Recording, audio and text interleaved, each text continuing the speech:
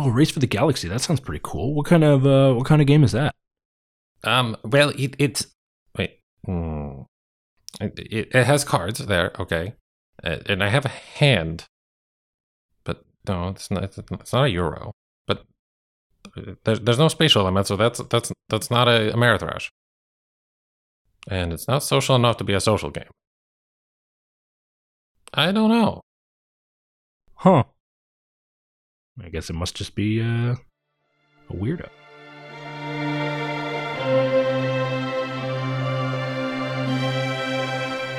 Hello and welcome to Dragon's Demise, the podcast about what happens on, around, and behind the tabletop. I'm Jacob, and today I'm joined by Greg. Hey there. And we will be talking about the other games category in our board game glossary series. We're going to be talking about the games that don't really fit in all the other ones, but are still common enough in terms of mechanics that warrant a discussion. Right. Because, of course, no mechanic is new pretty much nowadays. It's true. Everything's been done before. It's just the different combination and the nuances between them that make our hobby the way it is. But before that, I went to Tabletop Day. You did. You hosted our Tabletop Day activities. Yeah, we were at Labyrinth this weekend, and it was Glenn Flaherty and I were there. He is Board Games and Bourbon, so if you see him on YouTube, that's him.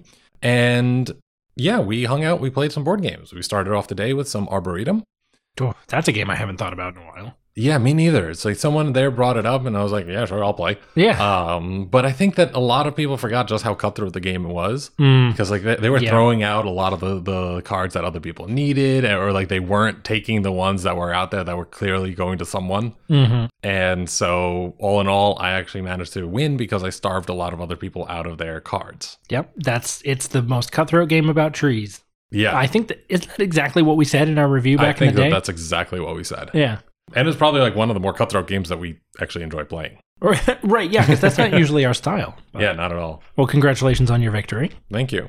Of course, the rest of the day didn't really go that well. I mean, in terms of winning. You're still Jacob. Exactly. I'm still me. I still managed to lose a lot. Yeah. We actually sat down with Elizabeth Hargrave to play her game that's on Kickstarter, or I think just finished up their Kickstarter, Tussie Mussy. Tussie Mussy? Yes. All right. What is Tussie Mussy? In terms of a phrase, it is a Victorian phrase about flowers in some way to do with the floral arrangements and things like that. I don't know the exact definition, but that's the gist of it. Yeah, the gist of it and what the game is about. So the game is about, it has some really fun mechanics in terms of it being a really simple game. You play it over 3 rounds, and every round you draw 2 cards and you look at them. And one of these cards is going to go to one of your opponents, and the other card is going to stay with you. Okay. And what happens is you offer them both to your opponent, but one of them is face up and one of them is face down. So you just slide that over to them. It's like, all right, which one are you taking? You're taking the one that you know what it is, that is face up, or are you taking the one that's face down? Right. And then they have to judge, okay, are you showing the good one? Yep. Making me think that I'll believe that something better is underneath, but it's actually worse. There's some bluffing elements. Exactly. Yeah. So it's got a lot of those fun elements, and I think it's really well done. It's very simple, quick. It's just got the scoring conditions are very easy to parse, where it's nothing is worth anything unless it has a heart on it. If it has a heart on it, it's worth a point. Otherwise, it's all based on the text. So similar to Fantasy Realms in that way, where it's just if you have this, and this condition, this is met. That makes sense. The other nuance of it is that you're, of course, allowed to look at your face down cards. Right. Once you get them in your thing. And all the cards that are face down are your trophies or keepsakes, I think they're called. And then all the cards that are face up are your bouquet. So when you're doing scoring, that actually comes into account because whenever you take a face down card, that goes into your keepsakes. And so there's certain cards that say, for every card in your bouquet or for every adjacent card that is in your bouquet, sure, yeah, et cetera, et cetera. And then there are other cards that give you end of game effects flip 2 of these cards, meaning switch spots into the other one. And you end the game with 4 cards in front of you, pretty much. That's it? Yeah. Oh, wow. Or you end the round with 4 cards in front of you. And then, you score up, you get the points, write them down, and play another round, and then another round. Okay, so 3 rounds total, and then you're done? Yep. Exactly. And the way the play goes is that you start by passing to your left, and then when the last person gives you the cards, and then you take the cards and now start going to the right. So it like almost snakes around. Okay. Yeah. So I think I get that. It sounds like something I'd have to see. yeah. So it goes like pretty grasp. much left and go left until you gets to the first person again, and then it goes right when you're passing. Okay. All right. Yeah. Yeah. Now I got it. And it's just that kind of thing where you have to like really be careful about what other people are there. It's like there are a few things. Of course, we were playing with a designer, so she notices a lot of these things where it's like I put a card face up, and she's just like, "Yeah, I'm taking the face down one because the face up one, literally based on your things, which are all showing, gives you no points." Mm-hmm.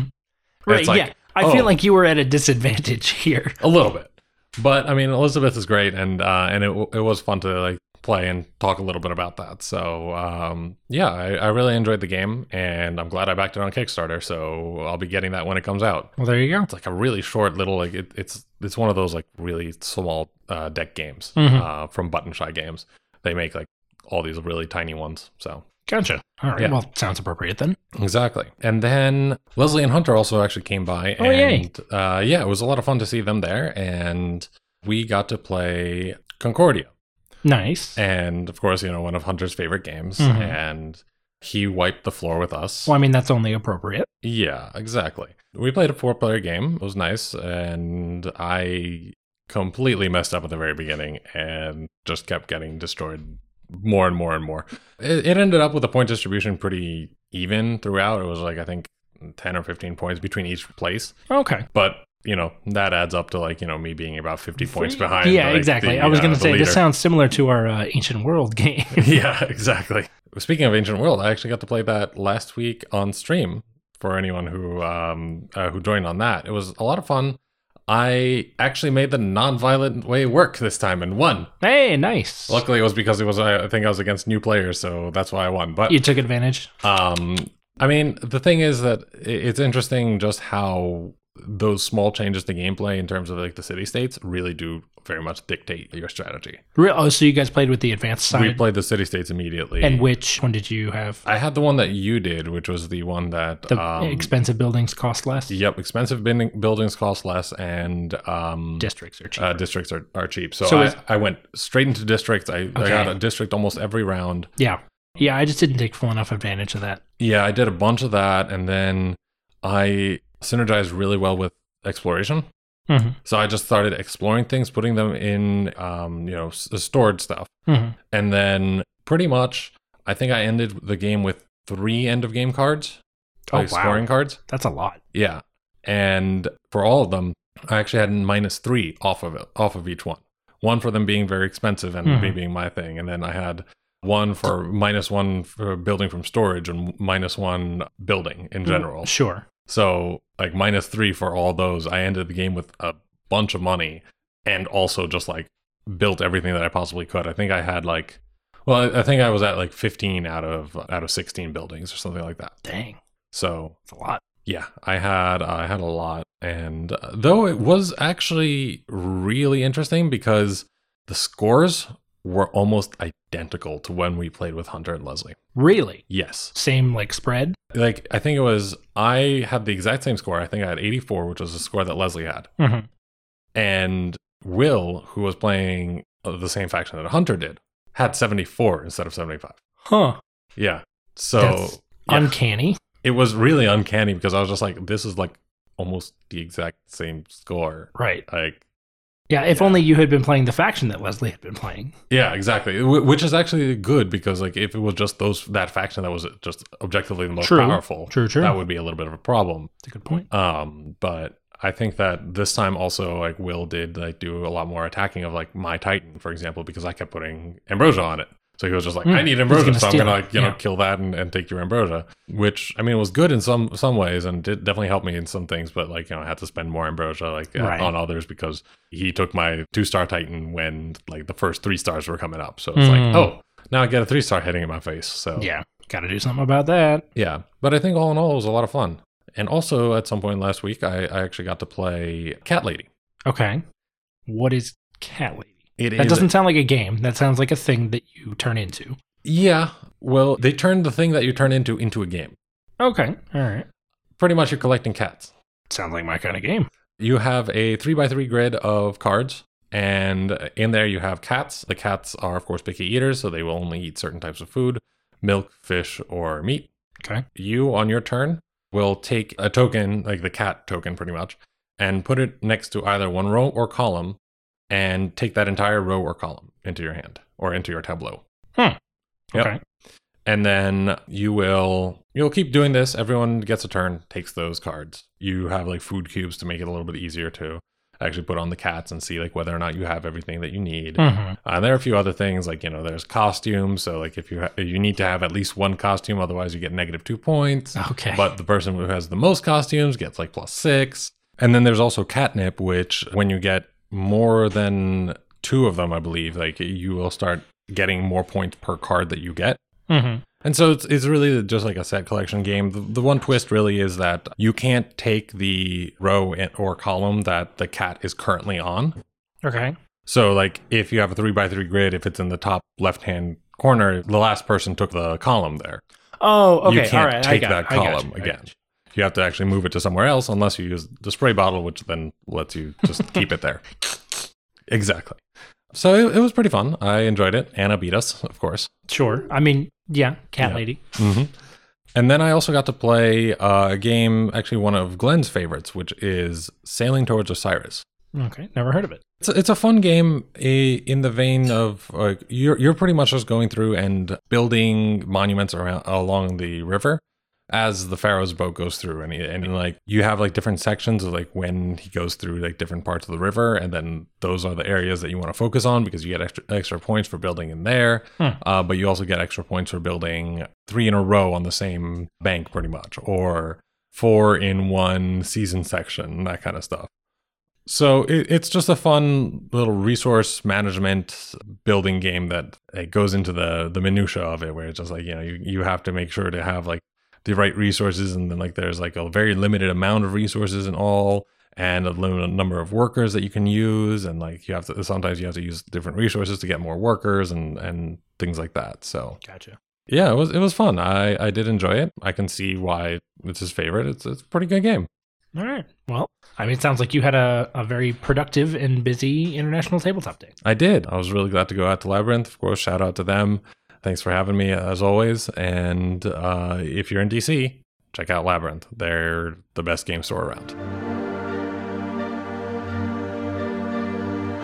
So here we go. As we approach the conclusion of our sort of board game glossary series, we find ourselves with other games. Maybe, you could call them miscellaneous games, games that don't fit into the 3 categories which we had previously established, those being Euro, Ameritrash, or social games. And, that doesn't mean they're not established games. Actually, the game that we thought of really made us realize that this would be an important episode was Dominion. Classic gateway game, very popular, very well regarded, been around a long time. But when you kind of stop to think about it, it doesn't really fit with, what we've talked about. You've got some action economy, certainly, but you don't have any resource management to speak of. Well, you've got your hands, but really that's just a different form of action economy. Yeah, pretty much. And so, we kind of thought, well, what are some other games? And so that's why we're doing this episode to wrap up, is to hit some of those games, some of those themes, some of those mechanics, actually, pretty commonly, that don't necessarily fit in with the other categories we talked about. Yeah, a lot of these games are actually very much defined by their mechanics. So when you look at a game like Dominion, that is a deck building game. And that is the quintessential deck building game. Like its entire thing is deck building. Right. It is like that's a mechanic, and that's the mechanic. Yeah. The game doesn't really do much past that. It is just put more cards in your deck, draw those cards, use those cards. That's it. And there are actually a large number of these deck building games, of course. You've got your Mystic Vales, your Ascensions, even some combinations, things like Trains. There are a lot of these different kinds of games that use this kind of mechanic where it's you are trying to build, in this case, a deck that's like in front of you. It's sort of similar to some of the Euro stuff when you're building like your area and you're building your capacity and that kind of thing. But it's pretty impermanent. That being said, there are games that are pretty similar to this that I think they almost blur the lines as you're going across the spectrum. And you go from like the pure deck building to a game where like you're building just your hand.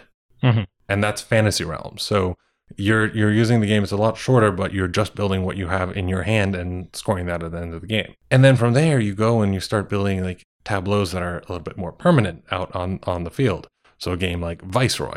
And they have very similar mechanics for the most part of just what you're doing, and the fact that like the main point of the game is to build out what you have, like what's in front of you, what's in your deck, that kind of stuff. And that's just how you win the game. Right.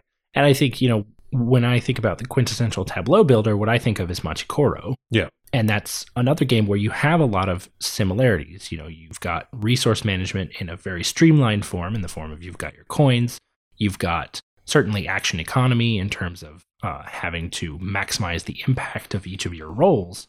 And both of those have a high degree of overlap with what we had previously described as a Euro game. Mhm. But in sensibility as well as in mechanics, there's differences. It lacks that third component that we had talked about being sort of the point salad. Yeah. With Machikoro, there's a very clear endpoint. You've built all of X thing. It's not you're looking to optimize and do the best at one thing that then turns into just a myriad of point scoring opportunities. You are trying to optimize, but it's all in service of a very specific goal. So there's lots of, I guess I would say, fluidity in a lot of these games, which I think, again, gets back to some of those points that we've talked about where the utility of some of these terms is questionable. Why say Euro when you could just focus on the mechanical level differences that more accurately, more minutely define a game, like one of these things that is not a Euro according to what we've come up with, but can still hit some of those same, scratch some of those same itches, I guess. Mm-hmm. And some of the other games that are like similar to that even go into a little bit more of the resource management stuff, things like Alien Artifacts, where you're collecting the different resources and you're still building up. There's a lot more to do with that. And also Century, Spice Road or Golem Edition, whichever one you'd like, they have a similar kind of aspect where you're pretty much just building up like what you've got in front of you and getting like sort of resources.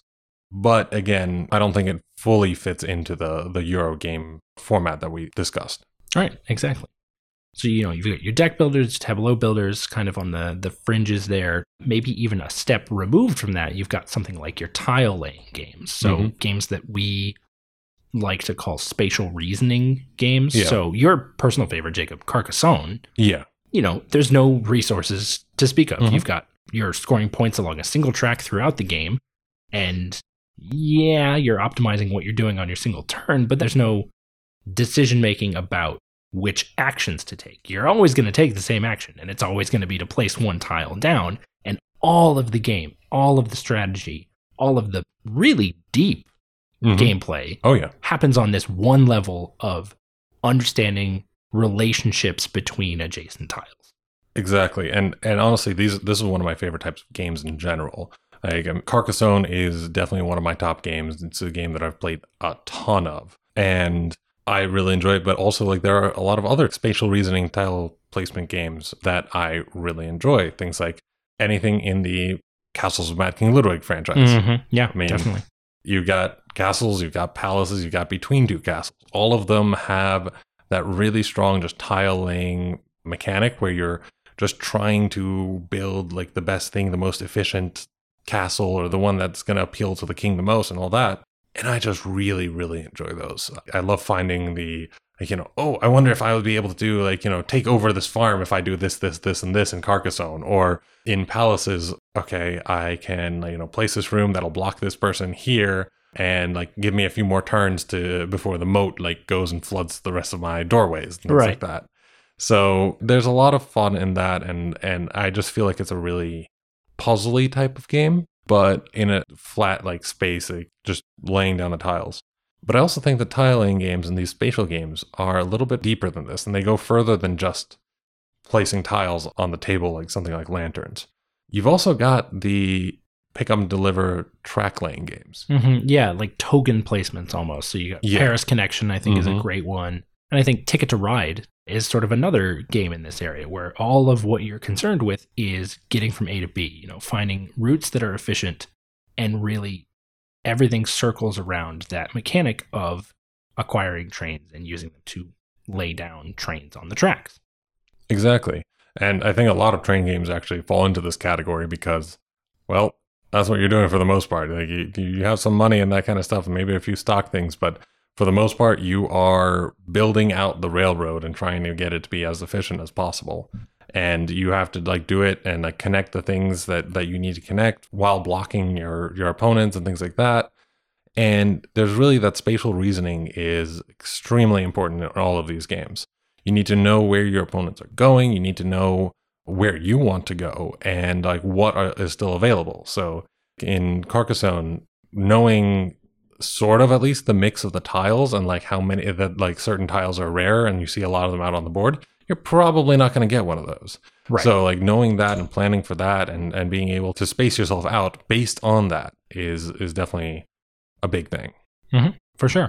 And it's actually really funny to me that you mentioned that some of these games are puzzly, because another sort of type of game that doesn't really fit within these previously established umbrellas is what I would call puzzle games. Yeah. So not puzzles, obviously, Yeah. although puzzles are great, but I'm thinking games like Exit, Unlock, Time Stories, games where the entirety of gameplay revolves around this mystery. Yeah. And, obviously that sort of falls on a spectrum where with Time Stories, you've got a little bit more contrivance to it. You've got stats and you're going places and doing things. But at the heart of each of these games is a puzzle. Yeah. And unlike a game like Alchemists, say, which I would say has a puzzle with worker placement and resource management themes built around that. There we go. These are just puzzle.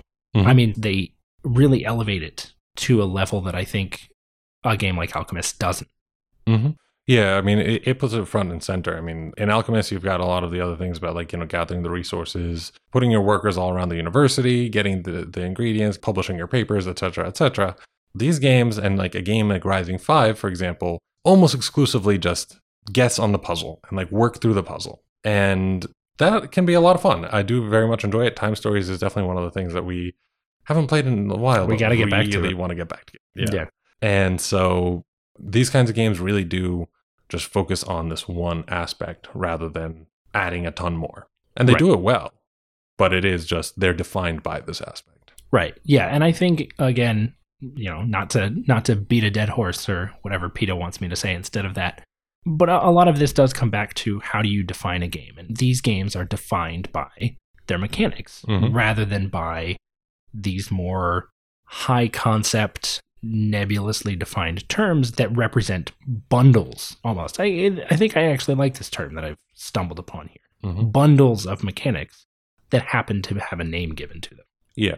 And, no way is right or wrong. And I mean, I also think this whole naming convention within board games, if it doesn't have like one specific mechanism that is the front and center of the game, it's hard to define like what it would be. As I think Hunter was talking about this last week in a podcast when he was talking about his reorganization of the games closet, where it's like he tried to do it by mechanic almost, but there's so much bleed over. But there are those games that are just like, this is a deck builder. He even mentioned that like, he has a specific area just for deck builders. Right.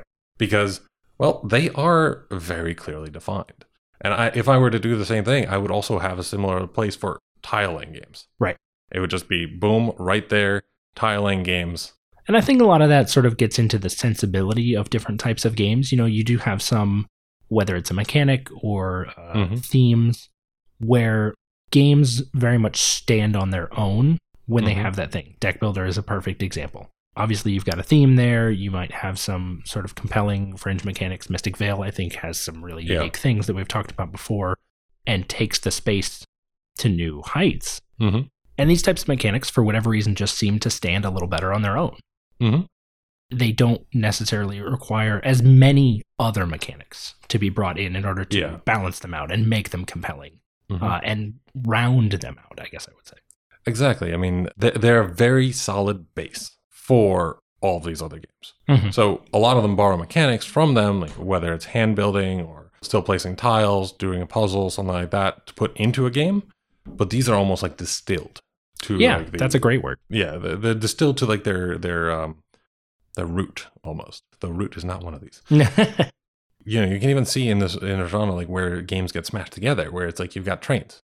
That's tiling and deck building. And yeah, they were like, these are both two, relatively iconic concepts, mechanics. Let's see what both of them together look like. Yeah. But some of the most prominent games are really just purely these mechanics. You've got Carcassonne, I'm going to keep going back to it, but it's really just laying down tiles and sometimes putting down a meeple. The rules when you're teaching Carcassonne are exceedingly simple. Mm-hmm. You draw a tile, you place that tile, and you have a chance to place a meeple on a feature in that tile. You play until the last tile is placed. There's the game. Mm-hmm. And it's still one of the most compelling games out there. Like, I think it stood the test of time, very much so. And it didn't really need much else. Yeah. So those obviously aren't the only other games. That's not everything that doesn't fit into our sort of narrowly defined buckets. Yeah, there's too many. Yeah, exactly. There's too many. There's too many board games. But I think that's something to be celebrated. This idea that you've got so many different board games all across this spectrum of mechanics and lengths and difficulty curves and themes. Mm-hmm. And the fact that we can have these sorts of conversations, even if we sort of go back and forth about, oh, how useful is this? Or, oh, what does that mean exactly? The fact that people can have these types of conversations and find a shared community in discussing them, I think is, at the end of the day, the best part about board games and these concepts. I completely agree.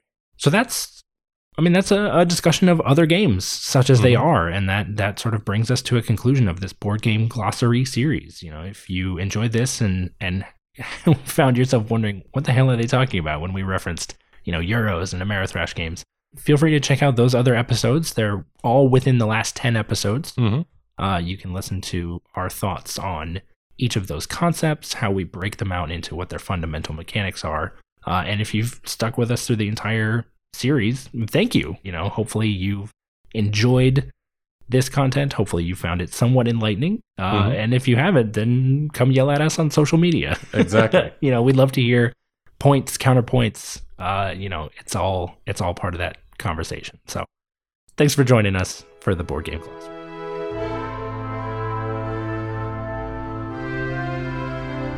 Thank you for joining us for this episode of Dragon's Demise. We hope that you enjoyed it.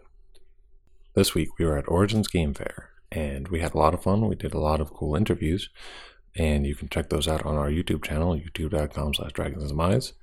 We got to talk to Eric Royce, the designer of Spirit Island, as well as Emerson Matsuuchi, the designer of the Century series of games, and Isaac Childress, designer of Gloomhaven and head of Cephalofair Games. There's also a lot of other cool content, so if you're interested, definitely check that out on our YouTube channel. And be sure to tune in next week for another episode of Dragon's Demise.